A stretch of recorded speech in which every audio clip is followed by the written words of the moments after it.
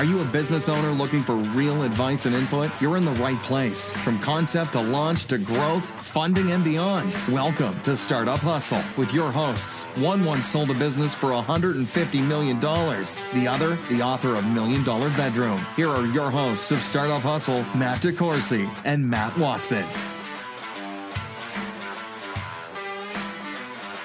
And we're back. Another episode of Startup Hustle. Matt DeCoursey here with Matt Watson. Hi, Matt.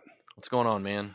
Oh, just sitting here once again. Forgot to say that the podcast is brought to you by Fullscale.io. Hi, Matt. Oh, geez. I know. Hey, I'll get it right.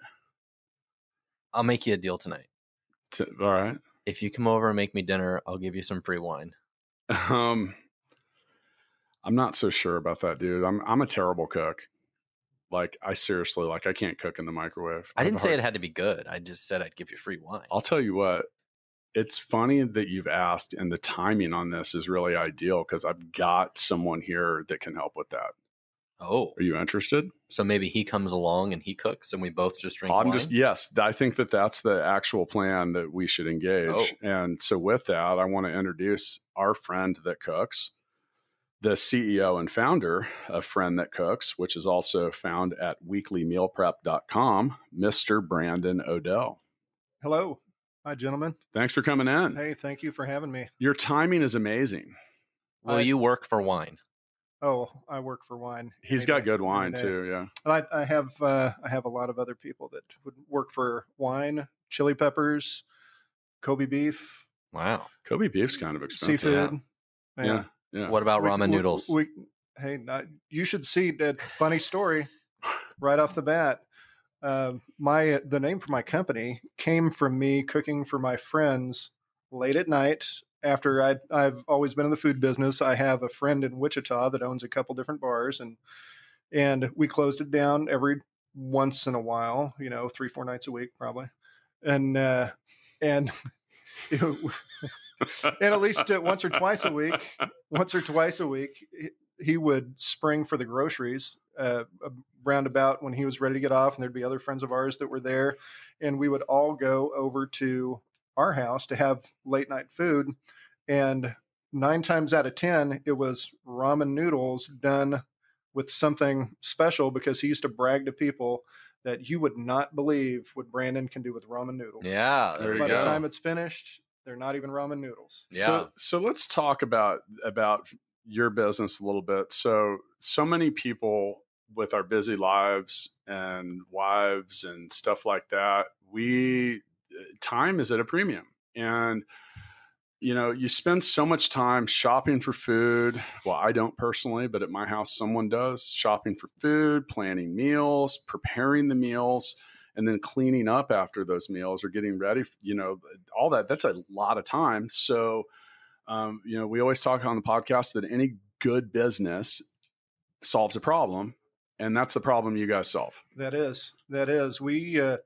We estimate that we save our average client 10 or more hours per week in time to plan menus, to go grocery shopping, to cook meals, to clean everything up, going out to eat even. Sometimes that's a big time commitment. Yeah, so you absolutely. take a family of 4 out to eat, you're talking 2 hours by the time you leave the house, get home, come back, and everything else. So our main product really is time. That's what we save people. Well, and then to clearly define that, your business works with people to have a chef come to your home and prepare these meals, plan them, work with you. Like, for example, Matt, you have one or more children that has a nut allergy. I have 3 kids. One of them has an allergy. And so based on that, obviously it's pretty important to not kill children while we're preparing food, but Right. that's a serious thing. And it's come up, and I've been around you and your family, and it's it's not something you want to occur. So these are the kind of dietary restrictions and stuff like that you guys help plan. Like, I just jumped back onto the keto diet today. That was something that I'm sure you guys could help me prepare keto friendly meals. And the more you think about it, you're like, wow, if someone just came over and did all this stuff and was ready for me for the rest of the week, that'd be pretty awesome. Sure. I'd estimate that there's probably a third of our clientele that have special dietary needs. Yeah. And I found out really how common it was when I started this company 12 years ago in Wichita. My second client had celiac disease. She couldn't eat wheat. And up till that point, my standards were to cook things from scratch as much as possible. It's a pride thing.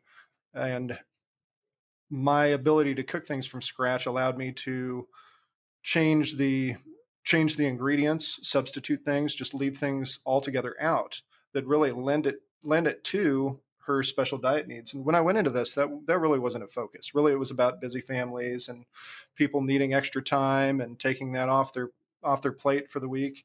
And the special diet needs has turned into a major part of what we do. And the keto diet is really popular. Sure. We have, and that's changed over the years too. Yeah, there's all kinds of different things. One of the things. So you said you started this business in 2007. This has gone pretty well. You were in 12 cities, which are Kansas City, Wichita, Des Moines, Omaha, St. Louis, Chicago, Milwaukee, Minneapolis, I believe, Denver, Indianapolis, DC, and Dallas. That's a lot of places. It is. So how do you all right? And that's what we're really the main theme around today is food service startups. And, Matt and I, we own a service business. We do tech services. It's a little different, but, obviously one of the things that occurs as you grow is you need more people, which is sometimes a wild card, right? Sometimes easy. And I think that's what we can get into today is, a lot of people, the service business is the most popular small business in the world. Absolutely. It's something that a lot of people own service businesses and might not even know it. Right. Anytime you're doing something for someone, you're performing services for the most part. So you have a different kind of issues, startup problems, scalability just problems. All of it. Yeah. All of it is. So tell me, how exactly does your service work? So there's different types of meal service programs. Sure. So how exactly does yours work? So ours, if I signed up for it, what exactly happens? So the main thing that differentiates us from other services is we don't sell food, we sell service. Okay. We are, in effect, the easiest way to describe it would be a maid service, but with chefs. So it's a weekly service. The chefs come in for half a day every week to plan a menu for the week, to do the shopping for that menu, to cook on site in the client's home, to portion those meals out either individually or family style. They clean up and then they leave the refrigerator stocked with meals to reheat for the entire week. Okay. And they can do all of that in half a day, including going to buy the food? Yes. Wow. And that's why that would take me half the week. It would. For most people, it would take, we're turning days into hours because of the quality of the chefs that we hire. Okay. And so they're preparing, is it like a lunch and a dinner both, or? It's completely up to the client. So we have some clients that'll have us prepare dinners for 7 nights of the week. We have other clients that say, well, I still like to cook, so I just need help 4 or 5 nights of the week, and then I want some lunches to take to school, and then my kids really need something to grab in the morning. And so the refrigerated food will always last like a week. So according to the U.S. food code for restaurants, prepared foods are good for 7 days. Okay. So which is why we don't offer biweekly service or monthly service or anything outside of the weekly structure, because we don't want to take on that liability of what happens to the food. We want to be back the following week. Right. So we have control over that, and we make sure that nobody gets sick. There's some things that, even though pathogen wise they last for 7 days, the quality wise they're just not good for 7 days. So we advise the clients, if we make seafood, for example, you don't want to eat shrimp that was cooked 6 days ago. It's not going to make you sick, but it's going to smell bad. You're not going to texture gets a little weird. Sure. Whatever. So is that the kind of stuff like when I'm talking to one of your chefs and I'm like, I would just say Joan. And Joan says, well, you say you want shrimp, but that's going to be 6 days from now. It'll smell weird. Well, because that'd be good to know before the 6th day arrives. Well, sure. What we do is we tell them up front, from even before they ever talk to a chef, when they call our office and talk to our administrative assistant, we're describing the service to them. We tell them that if there's ever any specific instructions for a particular food. For example, if we make seafood for you, you need to eat that first. Right. You don't save that till the end of the week. You eat it first, because that's when it's going to be best. Then the chef will communicate that to you, and we leave detailed notes on what we make, and if there's any specific reheating instructions. Most of the food that we make, we cook to about 80% done, so that way when it's reheated, it's not overcooked. But it also makes it to where they can reheat it long enough to bring it up above 140 Right. degrees is the magic number to kill pathogens and those things. And we tell them, reheat it to where it's just a little bit too hot to put right in your mouth, and everything will be good. And so let's talk about the people that do this, because you mentioned earlier. I said, "Wow, I said, "Oh, you do that all in half a day." So it's due to the quality of the chefs that we hire. So, I mean, that sounds very similar to like what we do at Full Scale. We hire senior software engineers, but with that term senior or quality or experience, that's immediately like thinning your applicant pool like a lot. it does. And then you have to find people that want to go do it in people's homes and that are reliable and stuff like that. I mean, is that a difficult part of what you do? The difficult part is balancing the demand for chefs versus the availability of chefs versus the availability of clients. There's always cooks out there who are overqualified for what they're doing. One thing that we're fortunate to be in an industry that doesn't usually take care of its employees.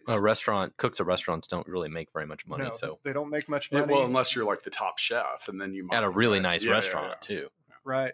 Yeah, they usually don't make a lot of money. They don't make benefits usually. They usually have to work evenings and weekends and holidays. Yeah. So what we can do is we can go into the industry and cherry pick the line cook that has more culinary skill than your average chef, but may not have the management experience to be an executive chef, or the sous chef that was promoted and thought this was his way up the ladder, then found out that he's now working 80 hours a week for $35,000 a year and in effect making less than minimum wage. Yeah. Luckily for me, there are a lot of those people in the industry, and one of the missions of my company is to provide those people, as well as our clients, a better quality of life. So we can offer them weekday hours, banker's hours, full benefits. I mean, we have better benefits than any I would think food the service weekday company hours that would be a can. big thing, because Yeah. one of the things. So I mean, it's been forever since. And by the way, before I get into this, I actually need to stop for a second because I want to thank Stephen Ford from Penco for sending us really awesome pens. Thank you. I don't want to forget. Thank you. They came in the mail today. They are pretty amazing. With a really awesome note. I'm literally taking show notes here. You can look on the YouTube channel. These have like this is a real diamond, right? It is. This is like it's like 10 carats or something. Is that it? I think it's like it looks 15. like a magic scepter. It does, and it might be. And they write really well. I'm really happy with it. So yes, Stephen Ford at Penco, thank you for the pens. Yep. And next time you send us some pens, let us know what your website is so I can tell everybody where to go buy them. So, my question for you is what does this cost? So if I'm going to use this service, what does this cost me? So we have 3 different pricing levels depending on the cities that we're in, because we have varying levels of demand in different cities, Right. and varying level of availability for chefs. So in Kansas City, for example, our weekly meal prep costs $44 per hour. Okay. The average family of 4 requires 4 to 5 hours of service, so anywhere from $175 to $220 a week. Plus the cost of the food itself. Plus the cost of the groceries. But we typically save families money on groceries because we're buying raw ingredients instead of prepared ingredients. So they're cheaper, even though we can hand select them and get higher quality ingredients. We're not doing any impulse buying when we're at the grocery store. So, Dude, where you really save money is you give people their time back. Right. Like, I mean, what's the, I've spent so much time over the years talking, what's the value of your time? Like, I 1 hour of my time is worth more than you charge for a week. And so, like, if that's going to give back that amount of time, like, that's invaluable. And you had guests on here that have used the term time arbitrage, meaning like you just can't make more of it. Yeah. Right. So how you utilize it, and then like you look back. I mean, and maybe this is different. I don't think I want to like lay on my deathbed and be like, man, I sure wish I cooked at home more. So it's interesting, Matt, have you ever used the meal delivery services like Blue Apron or any of that kind of stuff? I haven't, but as you're aware, at many times over the last 10 years, we've had what we call a domestic manager at our home. And we've had people that had a culinary background. It was kind of like what we would look for. So we did this before we had kids. So we had someone that helped with a lot of the things but it went past food. Right. And then honestly, some of them, and if you're listening, I'm sorry, only one of you was really a good cook. And then I got really fat. which is true. But so I've never, you're talking like Blue Apron. Yeah. Like So I've is, used a couple different services. I've used locally in Kansas City something called like Healthy Meals or Success Meals or whatever. Inc. And so every day, that doesn't sound like a trademark violation, by the way. So every single day they would drop off food in a cooler at my house.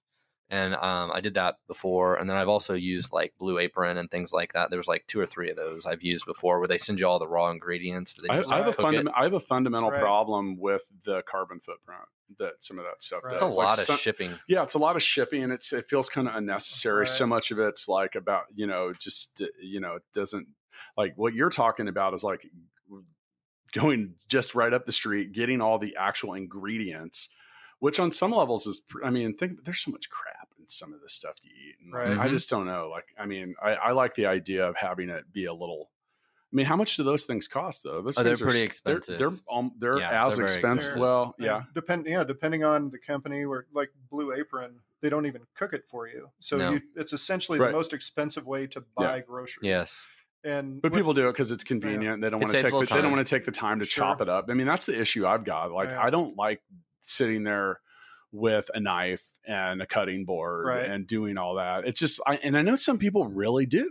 I know a lot of people that they're like, man, I just love cooking, and I just don't. I did like the Blue Apron stuff from the standpoint of they give you like a really great recipe. They give you the exact ingredients you have, and it's pretty easy to follow directions, and you end up making some pretty awesome food. Right. But wouldn't you be happier just having somebody else do all of it? Yeah. Like, let's be real. Yeah.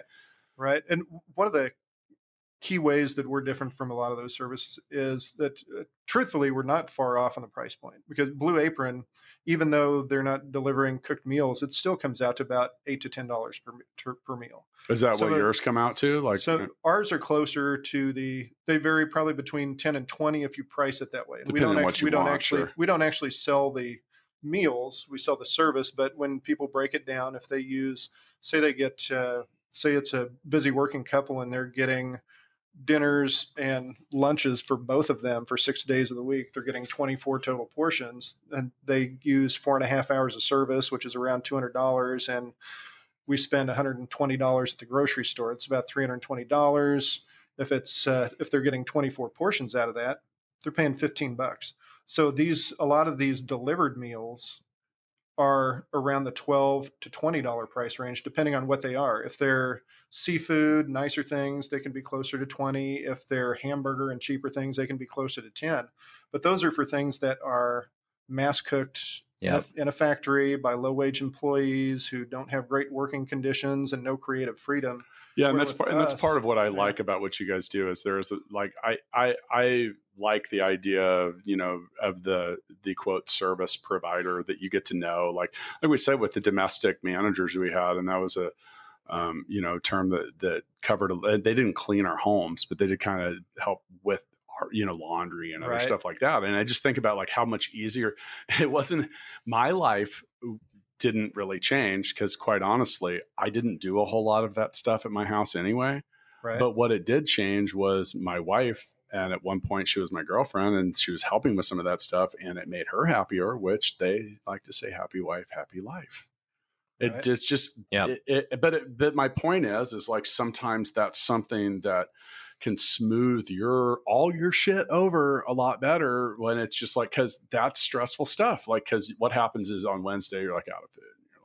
Oh, but the kids, I don't know, man. I got a 2.5-year-old and a 4.5-year-old, and I'm positive that they never quit screaming, crying, or talking.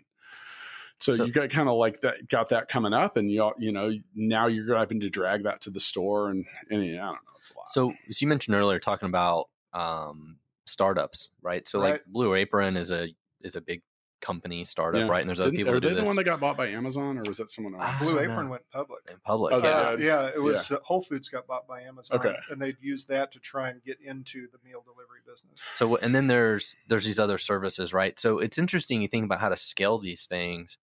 The way that you guys do this is so much easier. It's more decentralized, right? Versus if you're Blue Apron or somebody, you have like a giant ass warehouse of food. And you got to pack it all and ship it all. And there's limitations to that too. Yeah. Right. Or the other service like I used where they deliver me the food already cooked and I just had to heat it up. same thing, like you mentioned earlier, they're gonna have like a whole bunch of people cooking all night or all day, right? and then a whole bunch of people and shipping then back that to stuff, limitations, delivering that stuff, and like scaling that. But in your sucks. situation too, like your son with the nut allergy, Yeah. like you have to, and I can't empathize with that because I haven't been around it, but I know it's stressful for you because it's like, you know, it's just real. Like, because think of the when you've been around in that and you have violated that allergy. He gets hit from just cross contamination. Yeah, and that's by the way, that will ruin your day. He had a reaction a week ago. Yeah. Yep. And ice cream. Not good. Cross contamination. Not good. Not good. So many things you don't even think so to your model is so much easier to scale. It is. You don't have to have a warehouse full of food. You don't have to go buy like a dump truck full of potatoes that come in every week. No, which like Blue Apron. I would imagine that you have some of the same issues we have at Full Scale though, because like when you see a talented chef or someone, you probably have to hire them and then find the client for them. Am I correct? That is part of the challenge where we have in every city we do business in. Because if you don't have someone available, people are like, oh, well, maybe I'm not going to buy. And now you're like, oh. We have to get to a point in a city where we have some unmet demand, but we can't wait until there's enough demand for one full person, because then we start losing the people who are waiting for that person. And then if one of your chefs is sick one day, somebody else has got to be able to step in. Right. So it's a balancing act. Absolutely. We have to hire them on when we have part of a schedule, and then we have to push to get the rest of that schedule once we hire them on to fill them up as fast as possible. It's about maximizing your margins at that point. Absolutely. Okay. So this has been serious up to this point, but I feel like this is a good place. There has to be some funny stories about going into people's homes and cooking. There has to be something. Sure. There has to be I know you got to have something you can lay on us. It doesn't have to be crazy, but let's be realistic. You show up and the people are weird. Husband or wife is asleep on the couch, half naked, or just something. There's got to be some stories. I had a buddy that was a roofer. was a roofer, and they went to like go do an estimate, and they went up on the roof, and like obviously there's skylights, and like they walked by one of them and realized that his client was like filming porn. I was like, wow, okay. Reminds me of my days as a paper boy in Grand Junction, Colorado, when I was going around collecting money, and I'm walking between these condos with glass doors facing each other and a bedroom window up top, and I'm knocking on somebody's glass door, and I look up at the opposite one behind me facing that way, and there was a naked lady standing in the window just staring down at me, and I was probably 12 maybe. I thought, congratulations. Right. If you were 12, they probably deserve it. Right. That would have made my day at 12. I'm not going to lie. No, we've had a lot of crazy things happen. We do a really good job of keeping our chefs connected to each other. We have about 50 chefs in the 12 different cities that we have, and we use a lot of technology to keep everybody in touch, and they're always sharing pictures and stories and crazy things. And there was one lady here locally that I went to meet one of our new chefs who was training with an existing chef at one of our clients' homes. And I went in, and as I was talking to the new chef, the client came out with a monkey on her shoulder.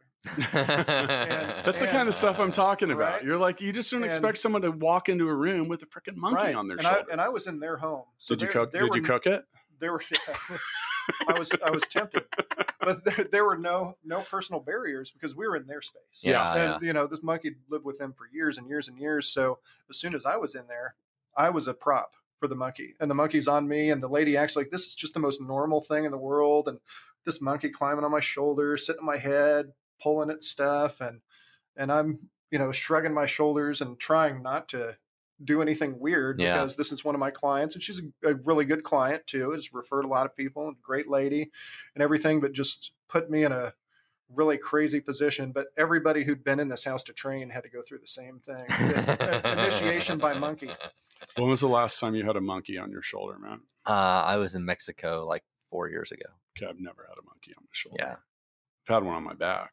It tried to get into my shorts. Different monkey, man. Did it really? Yeah, I dropped like some raisins or nuts, and then it was after mine. Right. Yeah. Was looking for the stash. Yeah. Right. Don't ever go to a monkey sanctuary in Mexico. That's my story. Hang on, let me write that down. I feel like it's pretty. Oh, use that special pin from Pinco. Yes, and did I mention also that this podcast is brought to you by Fullscale.io? Breland's in here taking Instagram pictures. It's her show producer, and she gets mad at me when I don't plug the show. Look at this. My notes, like it literally is in. Yeah, look at that. Because I can't read. I have it highlighted. Look for those of you watching on YouTube. And these pictures will be on Instagram at Startup Hustle Podcast. They will be. Yeah. Maybe even some video. Who knows? And the picture of the pens. Yeah, that came. These are really awesome. By the way, they write really well. At first I was like, you know what? I really love this pen with this like 400 karat jewel in it, and it's going to write like crap, but it doesn't.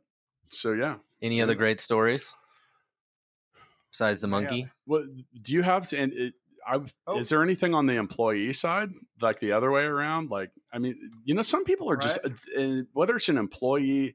We've talked about this enough. Like, I got one here. You have a story about an employee or about a chef or about you cooking? I'm going to propose a problem that's probably happened. All right. I'm going to propose that one of these chefs shows up and then ends up dating like the lady of the house or something.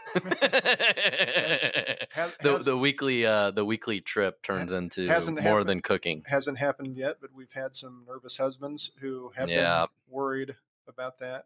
And it makes for an interesting conversation. Yeah. Usually that's, and I bet it would. And some of that's just like, but people are people, and that's the thing, and that's where the scalability of a service business, whether it's food services or tech services, going in somebody's house, and that's another thing too. So what we do at Full Scale is we help businesses find. We're kind of like you, like they're like, hey, I need a chef, but they need a programmer, right? Because they can't find them. There's a huge shortage of them or whatever.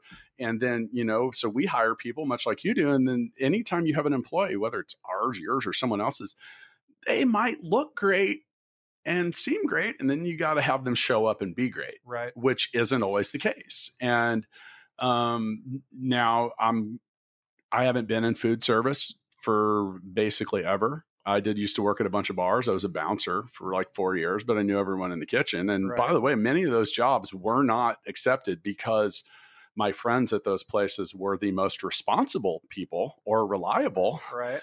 Some people walk out of those jobs. They're kind of like, fuck you, fuck you, fuck you. You're cool. And I'm out, and they do like, so, it's, I don't know. Have you, and I would assume that you've gotten pretty good at filtering folks like that out, but what are some red flags as a service business owner that tell you I probably shouldn't hire this person? So one of the biggest things is, how little time they spend at every job. When I look at a resume, and especially if they don't know to edit their resume in a way that maybe eliminates the job that they were only at for 2 months and the one following it that they were at for 1 month. Yeah. Those things. So if that represents a problem when people have those short. We have to give them a little bit of leeway in the food service industry because there are a lot of bad food service jobs out there. Yeah. And I don't want somebody who's going to be somebody else's victim and pariah and put up with abuse. But I also don't want somebody that finds something wrong with every job and spends 6 to 9 months at a job. Sure. So that's one of the big So things. Longevity's one. Longevity's one. I would think you have to have a different level of personality. Like you have to be personable. Like because if you're in my house half a day a week and I don't like you, I'm not going to have you in my house half a day a week for very long. Yeah. Our recruiting process and our qualifying process for employees is pretty extensive. So we have a manager that all she does is hire. Well, not all she does. She does some extra things too, but her main job. So if you're listening, we do know that you do more than just hire people. Right. And thank you. And she's a chef that's been with our company for 4 years. She doesn't get to cook anymore because now the hiring is a full-time job. Sure. But she's able to test everybody that comes through. And one of the first things that we do is we give them a culinary test. And so do you actually like have them into like your place or your office or somewhere, and you're like, hey, whip it up? We do down the line, but we do a couple other tests before that eliminate. We probably get to hire 1 out of every 100 or 200 applicants. We're in that same ballpark with what we do because like you said. But the thing is when we find those people, that 1 or 2, man, our clients grab onto them and they do not give them back. Right? You have this is the same. Is Absolutely. that the same? Yeah, we get great relationships because we send the same chef back every week, and they really get to know those people. They get to know their kids. Right, and that's that personality thing, and so many of it's funny because you can't teach people to be likable. It's very difficult. You're either likable or you're not. Like, no offense, Matt, you and I, like, we are likable, but not that way that some people are. Like, the truly likable people, they can be like, your baby's ugly and I think you're a dick, and you're like, yeah, that's awesome, I agree with you, because they're just that likable. Right. I know one of those people. Right. But you can't, there's something about, you can't change, you can't teach that. Right. And it's just a very natural thing. But having people that are likable, I mean, it really does smooth over a lot of things, where some people are kind of abrasive. I'm just very forward and direct with people. And some people don't take that well. They get their feelings hurt. Right. And, I mean, Matt, people have told Matt that. They're like, oh, DeCourcy's just really upfront. It's one of those. Matt's like, he's saying, I'm rolling. But it's the same thing. And like, and I tell people that you either love them or you hate them. Oh, whatever. But here's the thing is like, but it's the same way, but the same thing can also go for you. Cause like, we have different personality styles. So like, we do a lot, our own networking events and stuff like that, where I flourish. I'm very like outward, and I don't mind talking to people about 10,000 different things. And that Matt doesn't enjoy that as much. Right. So sometimes it's about putting the people at your business in the situations where they're most likely to succeed. Absolutely. So, I mean, do you have some people you're like, oh, we have some client, this client's a little bit difficult. We need to send John over because he'll be able to deal with her crap. Absolutely. And we have a management structure too, where I have an operations director, and then there's 2 area managers under her who each manage a few cities, and then they manage the chefs directly. And all of them have a lot of experience dealing with challenging people. And I come from a country club background, service side of the industry. Yeah, that's what I was going to say too. Your clientele in general probably is a little country clubbish. Upper 10% of income earners. Yeah. And that's why Matt's interested in your services. And something that I've always found though is that the people who are the biggest challenges can also be the biggest advocates. Yeah. Once you get in and they know that you're in their thing. Yeah. Because their friends know that they're difficult. Yep. All their friends do. Yep. So if you win them over and they start talking good to their friends about you, instead they're a big of bad, advocate. Yeah. They can be a huge advocate. And it's like that too. Like I remember when I first started Gigabook, and some of our first clients, we were like, God, this person cannot figure out how to do it.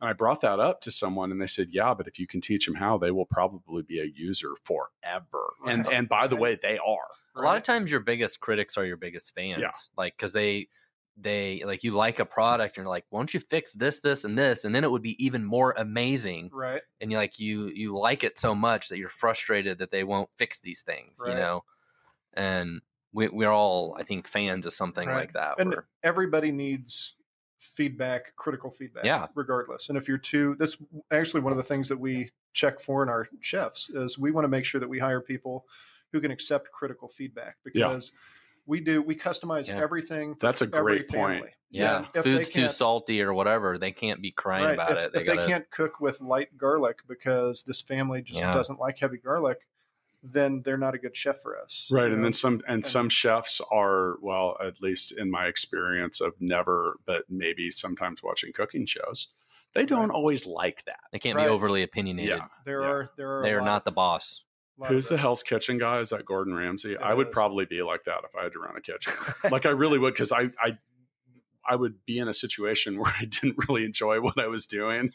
Right. Like, well, if you own a restaurant, you can be that way. Be like, this is my damn restaurant. If you don't like my food, get the hell out of here. Right. But if you're in somebody's house and you're subservient to them, they're the boss. Is that why you asked me to leave last time I came over?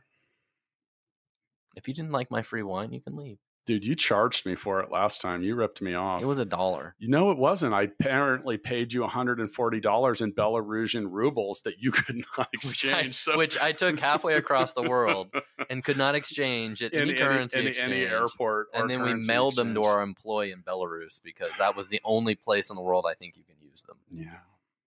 Do you accept Belarusian rubles? Not yet. Are you willing? Because I've got about 1 week worth of, not quite, close. So actually, you gave it back to me.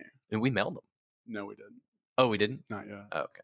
Yeah. We talked about mailing them. Yeah. You asked someone to mail them, and I said, you have more important things to do today. All right. I will give these back to you, but they're waiting. And I'm hoping that I can maybe get a Belarusian cook Oh, okay. So, well, that's another question. So, do you have what about like foreign language needs and stuff like that? I mean, is that okay? So, when you talk to people that first move to the United States or any other country where they don't speak the native language, one of the most difficult things is sometimes shopping for food. Because not everything, like, you know, in some countries they actually like, okay, Gerber with their baby food. I learned this when I in one of the 5 schools that I didn't graduate from. I learned this. So you have to understand the culture of where you're going. But Gerber had a baby on their baby food. And in Africa, it's because people speak so many regional dialects, they typically put a picture of what the food is in the container. Right. So think about that. So Gerber sends all this food over and they're like, we're not selling anything. What, do people not eat baby food there? Right. And it's literally because the impression would be, this is a jar with babies in it. Not good marketing. But so what about like foreign stuff like that? I mean, is that something you deal with? Or? So we haven't run across a lot of language barriers yet, but we have clients from different parts of the world, but most of them have been here for a while, and there's not a big language barrier, but we do have to take into account everybody's individual preferences. So I was going to say, like, ethnic food, like we want you to only cook Chinese food or whatever. We have some Indian clients that they want Indian food. Yeah. And they want the food that they eat at home. But when you have a certain level of chef, if they don't know the actual cuisine, they can learn the ingredients and the mixing part of it from a book. But if you can cook all Filipino food for me, you're hired tomorrow. Yeah, we have some. You make the full switch. Yeah. I mean, have you changed? Right. Are you an expat now? Yeah, I want sisig for dinner every day. All right, so we don't have to talk humba and crispy pata because no one knows what that really is. I think this is a good time for us to play Mixtape. Have you ever played Mixtape the game? I haven't. Good, because you're about to. All right. So mixtapethegame.com, digital version soon. I played it. Getting close. So I pulled by the way, I'm like the most intuitive mixtape the game card puller ever. Wow. Because this is very topical. So I'm going to read a scenario, and then all 3 of us are going to name a song that we think goes appropriately with that. And then we'll vote to see who wins. You can't vote for yourself. Pretty simple. You are a vintage bottle of Dom Perignon. I feel like that's topical. What song would you want to be popped to? And I'm going to go with let me see. I'm going to pop it to Money Ain't a Thing by Jay-Z and Jermaine Dupri, because it's all about money ain't a thing, and Dom Perignon's expensive. So we're just going to pop it. Pop, pop, pop. There is no wrong answer here. Okay. I'm going to go with... I've got mine. Lay it on us. Go ahead. Yeah, what do you got? All right. So if we're talking vintage, Dom, you have resources. The card does imply vintage, right? And so that's actually even more expensive, right? Ooh. So you're not necessarily because money ain't a thing. You're not necessarily struggling anymore, right? I mean, you have some things figured out. Life's a little bit easy, so I'm going to go with Guns N' Roses. It's So Easy from Appetite for Destruction. That's a great answer. What song? I'm a GNR fan. It's So Easy. Yeah. See, Matt's not a GNR fan. Once I had my company Christmas party from all of our employees at a Guns N' Roses concert, and the ticket said 7:30, and they didn't come on until 11:30. Right. I wanted to like climb on stage and fight Axl Rose. Right. Oh man, pick a song. I'm gonna go. Watson. I guess I'm gonna go with like "We Are the Champions" by Queen. I'm thinking like we just won the Super Bowl and we're popping bottles. I'm voting for Brandon. Yeah, I'm voting for him too. Boom. My answer sucked. And with that, would you like to shoot the money gun? Because I'm afraid now. All right. I do have to tell everyone that Watson said, "Can I load the money gun today with something special?" and then hit it and didn't want me to see what was up. So I am terrified about what could be in the money gun. But yeah, so Matt, are you gonna hand that thing over to me? Yeah, here we go. All right, let's do it. Get back for let's see if it actually works. Yeah. Look at that. Wow. Oh, man, it worked that time. All right. 20s. Yeah. Oh. Dude, it's a lot better than ones. Yeah, right? But I thought Kevin Lockett taught you. It's a lot better than their dirty ones singles. So that was still awesome. By the way, that's the first time the money gun has actually worked. It actually worked on the first try. Well, that's because they were new 20s. And Brandon, I have bad news for you. You don't get to keep any of the money. Right. No. because then we'd have to give you a tax form, and then we'd have to claim income. The long-term food service manager in me comes in, and I see all these bills now face different directions and upside down. He wants to point them all together. I need to face them. They all have to go the same Your direction. OCD is kicking in. That's actually a big no-no. Like the till at the end of the day. I used to go through that at the bar, dude. It was excruciating. It used to be if you took it to the bank and all the bills weren't facing the same directions, you would earn the ire of the tellers. By the way, you win the award for spraying money in the by most the way, amount of places. I'm going to say, Brandon, that was an excellent execution with the new gold money gun. So congratulations.